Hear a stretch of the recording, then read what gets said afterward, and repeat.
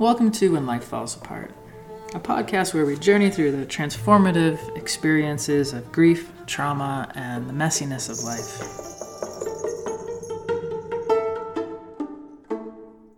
I've invited Alexa Bergeron to come and talk about ulcerative colitis and chronic illness today. We go into ulcerative colitis, alopecia, and the healing that can come via chronic illness. For most people who suffer from chronic illness, this is not something that is always accessible. And I wanted to invite Alexa to come share some of her experience around not necessarily healing her chronic illness, but finding a way to be with what the experience brings on a daily basis for her. I hope you enjoy the show, and let's get started. Thanks for coming, Alexa. Hi, it's so great to be here with you, Carolina. You're coming here today to talk to me about chronic illness. Mm-hmm. When was the first time you experienced chronic illness? Yeah, so I'm just noticing as I'm sitting here that a few things to name to help me get present. So I'm noticing I feel pretty vulnerable in my body. And my heart rate is a little fast and my voice feels a little shaky. And these are things that often come up when talking about the various illnesses that I've lived with. So just want to name that first.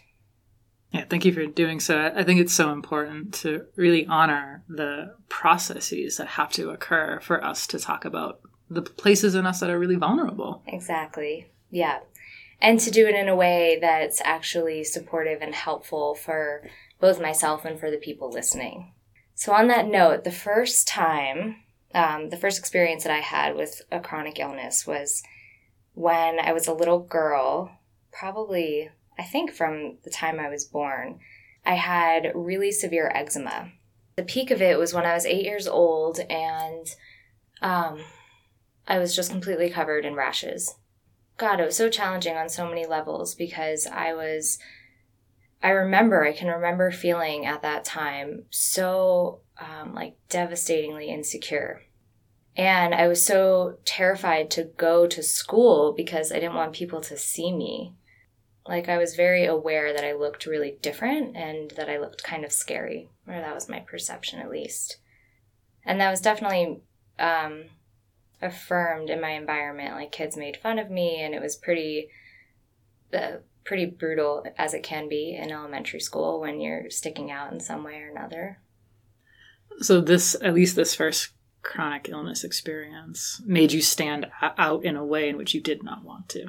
Yes, definitely. And that actually is a theme that continues on throughout that you're picking up on already, of course.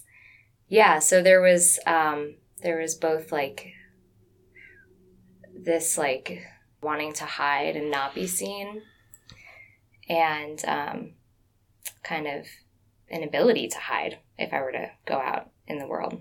And in particular, growing up in South Florida too, which is where this was happening, it was really hard to cover what was happening on my body because it was so hot. And that would also draw attention. Like if I tried to wear longer sleeves or pants in the South Florida heat, it was also stuck out in different ways. As a child, what did you make up about yourself when you were having this experience? Yeah. What were the stories or the beliefs that maybe even got formed at that time? Yeah. Yeah, definitely. Just that it was painful to be in my body, and that my body wasn't a safe place to be.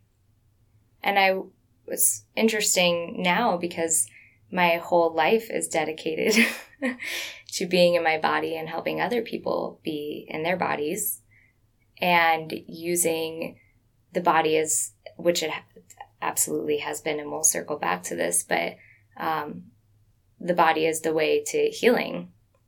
And at that time, it was the last place I wanted to be. And I was pretty stuck and frozen and not sure what to do with that, especially as a child when at least a lot of the children around me seemed pretty free in their bodies and playful and just open to experimenting and doing different things that kids do.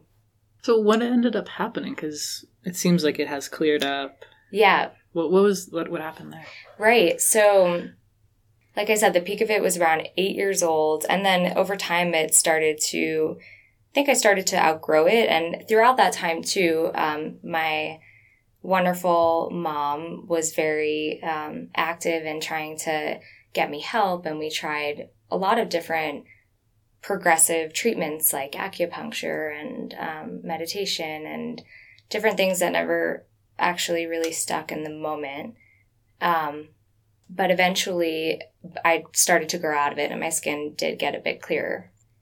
Just at the time when it started to clear up is when I started developing symptoms of the illness that I currently live with now, which is ulcerative colitis, which is a chronic digestive disease that most people have very little understanding about.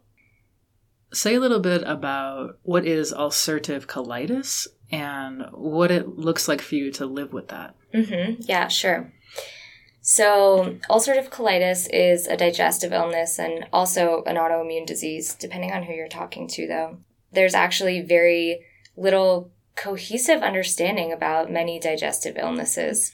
And while there are a lot of different and thankfully wonderful medications for a lot of people and different ways to treat it, I think my understanding is that there's not a great understanding in the field about what causes it and how to help heal it, as opposed to just treating the symptoms. So ulcerative colitis is, if we look at it from an autoimmune disease perspective, basically at its essence, inflammation of the colon, of the large intestine. And also the large intestine is recognizing itself as an invader in the body. So the immune system is very overactive because it's trying to fight the immune system in the gut, and in particular in the large intestine and the colon. So some of the symptoms of that and what that looks like in daily life include chronic diarrhea, a lot of urgency, often bloody diarrhea. Those are the biggest ways it showed up for me in my life. And a lot of pain, a lot of lower abdominal pain, difficulty with different types of foods, and just a lot of difficulty digesting. It's also important to say that this disease, especially, and then a lot of digestive illnesses in the family, for instance, Crohn's disease and IBS, exist on a spectrum. So some people with ulcerative colitis are hospitalized often, can't absorb much, if any, of their food. For me, in my life, it's been quite manageable, though uncomfortable, very uncomfortable and very difficult for quality of life. And I've managed to live a pretty normal, relatively healthy life. When it's the worst, what does your day look like? So at its worst, and I'm trying to think because over the past year, I've had a few episodes that have been really challenging. At its worst, I'm probably having diarrhea at least 4 to 5 times a day, at most 9 to 11 times a day. Mm. Oftentimes that can be through the night too, so it interrupts sleep. Mm. And for me, one of the most challenging symptoms is urgency. So I've often, as a kid and as an adult, had accidents. Like if I have to go to the bathroom, I have to go that split second. And I could be as close as 10 feet away from a toilet. And if it hits me, I still might not make it to the toilet. Like that kind of urgency around it. So real lack of control. Yes. In this particular part of your body. Yes, complete lack of control. And also, I'm just thinking like at its worst, I think that's definitely the most challenging symptom. And then also just difficulty eating food, like not being able to enjoy a meal without having some kind of pain or reaction to it. And also I'll add, I think the most difficult symptom, regardless of what's happening physically, without a doubt, the most challenging piece about it is where my mind is at and what my perspective is on it in any given moment. So say a little bit more, what kind of perspectives are helpful and what kind of perspectives are more challenging? So, God, that's such a great question. For me, when I'm at my best, or the best version of myself in relationship to my UC, the ulcerative colitis, is really just that I'm having a relationship with it, that I'm paying attention to it, that I'm being tender toward it and recognizing that it's a part of my body that's needing attention and care and love, and listening to it, taking the time to slow down and listen to it, hear what it has to say, and then give it what it needs. And then on the other end of that is fighting it, which I would say is the most challenging piece for me, is when I'm fighting it and resisting it. And in that place, my perspective can get really narrow and a bit darker and more hopeless. And same exact thing can be happening externally, or in this case, it's internally because it's happening inside of me. But physically is what I mean, that the same thing could be happening. But if I'm having a conscious and loving relationship with it, I feel so much better. So much better. And everything feels really okay. I'm imagining, and I don't know if this is a good metaphor, but if you have a little child who's maybe really upset or really angry, and if you start to get really angry back, it just escalates. Right. But if you might be able to meet that child with maybe some understanding or some compassion, or try to see what is your unmet need, what's really going on here, that the situation at least might be able to stay the same or even decrease. Right. And I wonder if there's some correlation in how you're treating yourself, and maybe in the same way as maybe like a kind parent would treat a child or something like that. Yes, absolutely. I think of that so much, and especially in the way of regulating nervous systems, and so much about coping, I think, with many different illnesses, but I'll just speak for myself for this one. Yeah, it's about finding a grounding, regulated place in my body where I can be with it. And I think that relates back to parenting a young child that doesn't yet have the capacity to process things perhaps on a more cognitive, intellectual level, but can feel in their bodies if someone is supporting them through the adult's regulation, if that makes sense. Does that make sense? So what you're saying is that the child has an underdeveloped nervous system and needs to sort of lean on the parent's developed nervous system. Exactly. Yes. Yeah, that does make sense. Yeah. Another piece of that, too, that I think about is, so I was 11 years old when I started having symptoms of colitis, which I, in retrospect, think because there have been a string of different illnesses, each one that started at the end of another, that there are many different layers to physical illness, at least for me. But because I was 11 when it started, I, over the years, have started to think of myself at that age as living in my belly and in my colon, to be really specific, and have felt that too in a deeper way, like have actually felt that part of me living in this part of my body, and have worked really hard to give myself and my 11-year-old self the love and care that I really needed at the time when this started happening, that I didn't really get to have. You said that you had a string of chronic illnesses throughout your life. Was there other ones that showed up in your childhood or in your young adulthood? Yeah. So let's see here. When I was about 16 years old, I was doing this type of alternative treatment for UC that helped, and I had some relief from my symptoms for a little bit. And shortly after, it's probably like 8 or so months after, when I was 17, it was the summer before my senior year of high school.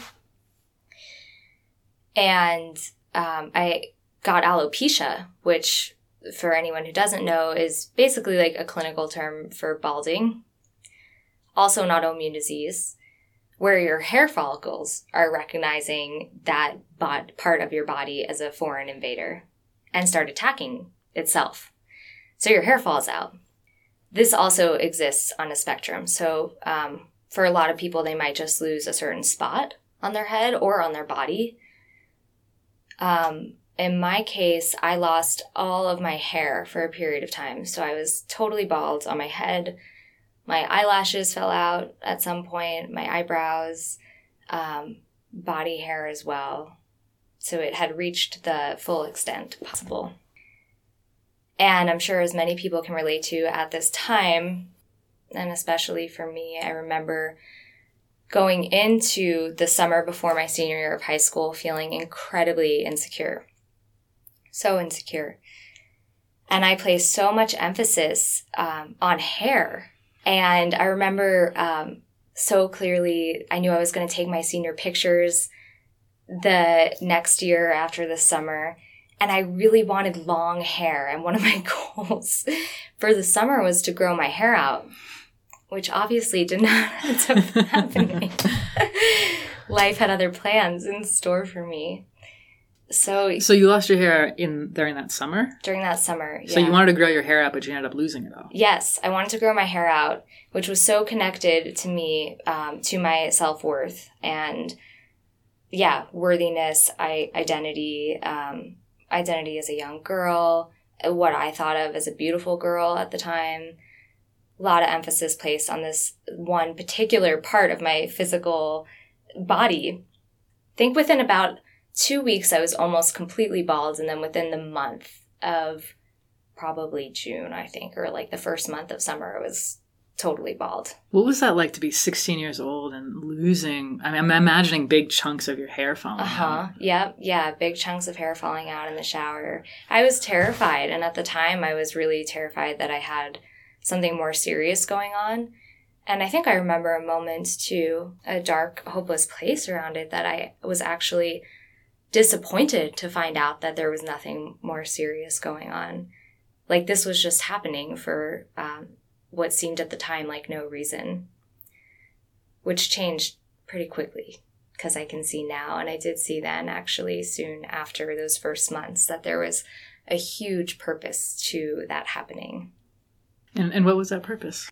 I look back at this experience in my life as the one that helped me start to love myself, like really start to love myself. I come from a long line of wonderful human beings, my family and my ancestors, who, as far as I understand, used self-hatred and self-criticism as their primary coping mechanisms in life. And real deep self-love was not modeled many places around me. I don't remember seeing it that way anyway. Lots of emphasis placed on love equating to material or physical beauty, all things outside of self, not within self. So this was directly challenged by your body saying, okay, well, you're not going to be traditionally beauty in this culture. Exactly, Carolina, exactly, yes. Yeah, so I hit a point, I remember that summer, I believe, where it was exactly that. It was like, okay, well, shit, this just isn't going to happen for me in the way that I thought it was going to. And there's got to be something else here. You mean inside? Inside, mm-hmm. Yeah. Yeah, there's got to be some other way to feel beauty. And there was, and there is, of course, and I'm sure a lot of people listening to this know that. I hope that they know that. It was definitely over the course of months that I started to feel a bit more possibility and a bit more room in my mind and in my body to explore what else might be there. If it wasn't going to be this physical beauty that I envisioned for myself, that there was still a possibility for something else. Over the course of that time, I really grew to love myself in such a deep, real way. And I could feel my beauty from the inside out. What was that like? So fulfilling. I remember almost feeling like, yeah, like I had figured out this secret. What was the secret that, if you were to maybe say it in a couple of sentences, what was the secret that you figured out? Yeah. That everything that I was seeking outside of myself was right inside of myself and right inside my heart. That was the biggest piece of the secret, that it was all right there in my heart. Like literally, physically, that part of your body? I think more energetically, emotionally, that part of my body. Yeah. Like if I turned in toward my own heart, more, I mean, I think of my energetic and emotional heart in the same physical place as the organ of the heart. But yeah, if I could feel my connection to my heart and the love within my own heart, that was really all I needed to be okay and to feel beautiful and to feel alive and to experience all the things that I thought I would have if I was physically beautiful in the way I wanted to be. So this is quite a profound experience for a 16-year-old to, what I'm hearing you say, is have a direct experience of her very essence. Yes, exactly. Yes. In South Florida. In South Florida, of all places. Which, for those of you who don't know, in my experience, was not the place to have this discovery. But yes, definitely, yeah, to experience my essence. That's exactly what it was. Yeah. Did that relationship that developed with your heart and the energetic quality of your heart inform how you began to relate to your UC? Yes, definitely. So, of course, this has and will continue to be a process of remembering.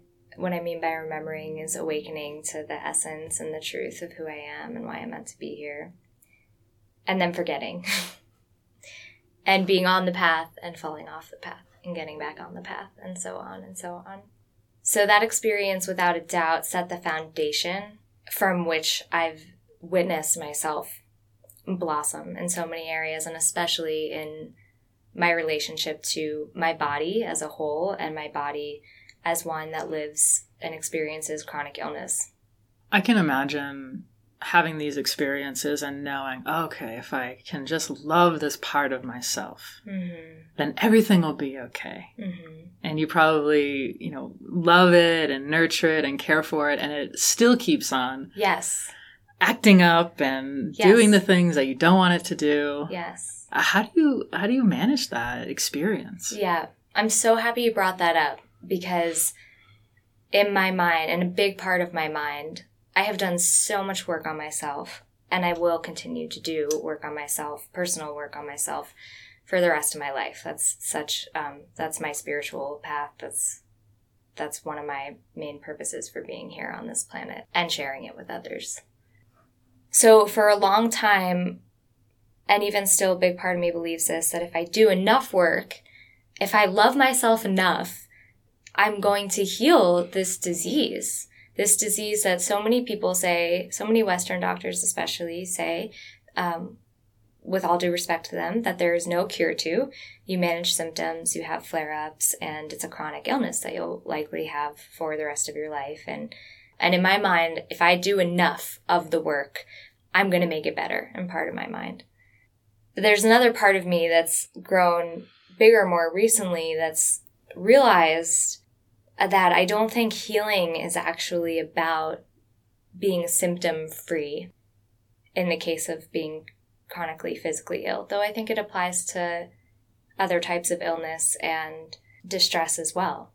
I don't think healing is about being free of the symptoms, but rather coming back to that relationship that I was speaking to earlier, having a loving relationship with the illness itself, and seeing too that maybe, at least for me in this lifetime, it's not meant to go anywhere.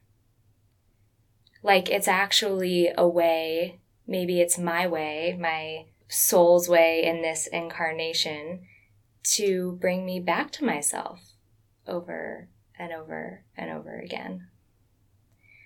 And to help me slow down and to help me keep remembering when I forget to turn toward love and care and that reparenting that we were talking about, that kind of loving nurturance. Maybe that's my way home to myself and will be for the rest of my life.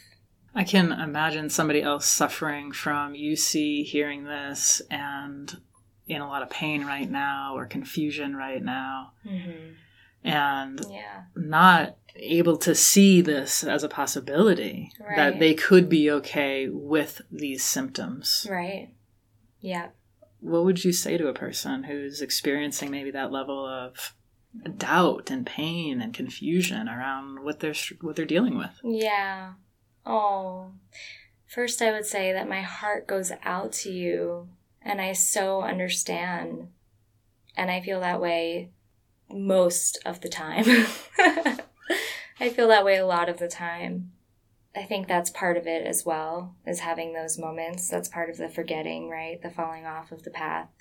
And if we're blessed enough to have people around us, or even people on podcasts or different places, sources of inspiration, that can remind us that it's all okay. Whatever it is really all okay. Whatever it is, we can love it. I'm wondering, how is it that you can possibly love unlovable parts of yourself? Yeah. Great question that I'm sure a lot of people are asking themselves as well, whoever's listening. Well, for me, when I am actually slowing down and listening deeply enough to the parts that are present in this experience, they're actually quite lovable. They're so sweet and tender and vulnerable. They're actually the easiest ones inside of myself, if I'm thinking of myself as having this internal community of beings, which I do. The easiest to give love to, because they're hurting. And that's really, for me, I hear that that's what they need.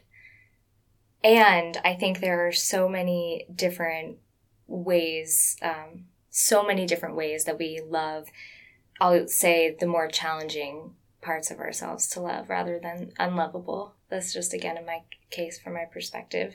One way that I've worked with loving my colon more is actually, this is quite personal, but so is this whole talk.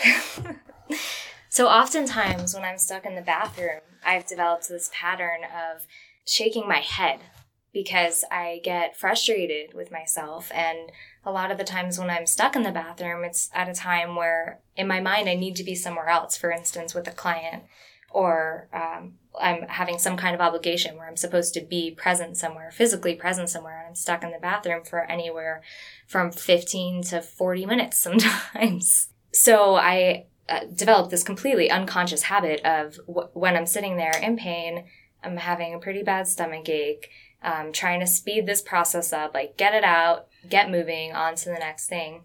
And I shake my head. And I've probably been doing that since I was 11 years old. I just recently realized one way that I can love myself more in that moment is actually by nodding my head and breathing and adjusting my body. It can be very easy to collapse in those moments, to sink in my chest, for my shoulders to go forward. I'm often kind of leaning forward because I'm in pain.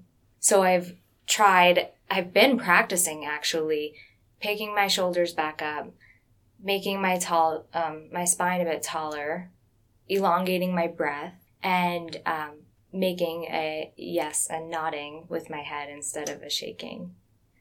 And that's been really helpful for me. What difference has that made? It feels more loving in the moment. And when I feel more loving and accepting and surrendering to what's happening in the moment, things really feel okay.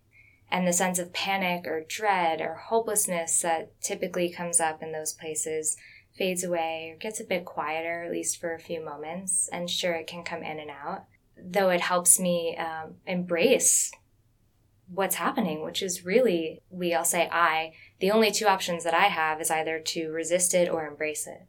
And I found over time that embracing it feels a lot better, a lot better. Yeah, it seems like you've been sort of forced into love and forced into self-compassion. Totally. Yes. And as you say that too, this is another big piece for me. When I see the things that have forced me toward self-love and compassion, I feel so grateful to them. Because that self-love and compassion, without a doubt, is what I cherish and love most about myself. And without the colitis and the eczema and the alopecia and other things that haven't been named in this conversation, I don't know that I ever would have gotten there. You are saying that through these chronic illnesses, you gained a deeper sense of love and compassion for yourself. Do you have the capacity now to share that with others? Does this inform your work? Does it inform your intimate relationships? Does it inform your relationships to just strangers? Mm-hmm. Yes, absolutely. So in my work as a therapist, I think the biggest thing that I bring to clients is a capacity or space, rather, for them to learn to love themselves. And that's very much a product of me having the space within myself to love myself. And I found in my own healing journey, as I said just a few moments ago, that self-love and compassion are it's the greatest medicine that I can give to myself, no matter what's happening in my life. So that's a direct line of what I offer to others. So you sense that as the greatest medicine you can offer your clients? Yes, both my love and compassion and also the mirror where they can hopefully over time see that within themselves and feel that more within themselves. Because you said at the beginning of this is when you first were diagnosed with UC that there wasn't that mirroring of that love and compassion that Right. You might have, maybe if you had, it would have made it a little bit easier to navigate the pain that you were experiencing. Right. And so you in and of yourself might be providing that for your clients in a way in which they've never had before. Yes, exactly. That's my hope. Yeah, that's my hope. Another piece of it too is that you mentioned in the world and with strangers and even beyond work, one of my greatest hopes and an intention that I set for myself every day is not only to be a loving and compassionate therapist, also being a therapeutic presence in the world, so that by doing this work and by committing and recommitting over and over and over again to my own self-love and compassion, that by touching those places within myself, I can help others touch those places within themselves as well. Yeah, so to your question about how this shows up with other people in the world, intimate relationships and strangers alike, I'm reminded of people throughout my life that I've met either briefly or that I've had the gift of spending longer time with, whose presence, just their mere presence, regardless of what they're doing or saying, is so deeply healing. It's like just sitting with them is the most softening quality, like taking a warm bath, like being in healing waters. And I attribute that experience, what I imagine that person might feel inside, is a lot of love and acceptance toward themselves. Because that's what's elicited in me when I'm with them. So they're somehow like, to go back to what we originally said about that young child who's having hard emotions or temper tantrum or something, your tummy, and you go right to this part in you and you're with it with acceptance and love. Yeah. You've received that from others in your life. Yes. Yeah. And as you said that too, it's just imagining as well, like my colon bathing in the healing waters of presence. So my hope in extending that quality of love and acceptance is my intention, at least, is that the more that I cultivate that within myself, the more I can give people permission to feel it within themselves as well, just by being, just by my living experience and example. That's my hope. Would you say that you specialize in chronic illness in your practice? Mm-hmm. Yeah. Yeah, so I specialize in working with people with chronic illness, physical illness and mental illness, as well as people living with addiction and grief and loss and a variety of other things. Those are the biggest sticking out to me right now. Yeah, I've often seen that what we struggle with the most is what we end up working with the most. Right. If we're in the helping professions. Right. It's where we're drawn to that journey.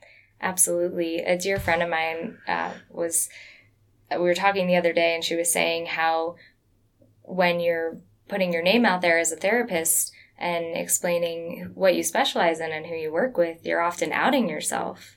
And what a courageous thing that is to do, to out yourself and put it out there to the world and let people know that you're available for those same things. So when therapists say they work in special arenas, you can be pretty sure they have some shadow material in those things. I don't want to say that for certain, but that's true for me. I would hope that. I would hope that they would. I would hope so too. I don't want to go to somebody with a problem and all they know about it is what they've read in a textbook. Right? Yeah. I want them to know the depths of it. I want them to know the pain of it so that I'm not sitting with another person who thinks they can fix me through their head. Right, right. And only, yes, when we know it in our bones, can we just sit in the discomfort of it and give space for it to change on its own and its own rhythm and time as it's ready to. Where can people reach you if they want to get more information about your practice or even to talk with you about what they heard today? Yeah, so you can reach me through my website. It's www.alexabergeron.com. And all of my contact information is right on there, and I'd be so happy to hear from anyone about anything that might have touched you today, and I'm very open to continue talking and having this conversation. Thank you so much for having me here today, Carolina. It's such a pleasure to be with you. Thank you very much, and I'll put all that information in the show notes so people can easily contact you. Great. And I deeply appreciate your time. Thank you.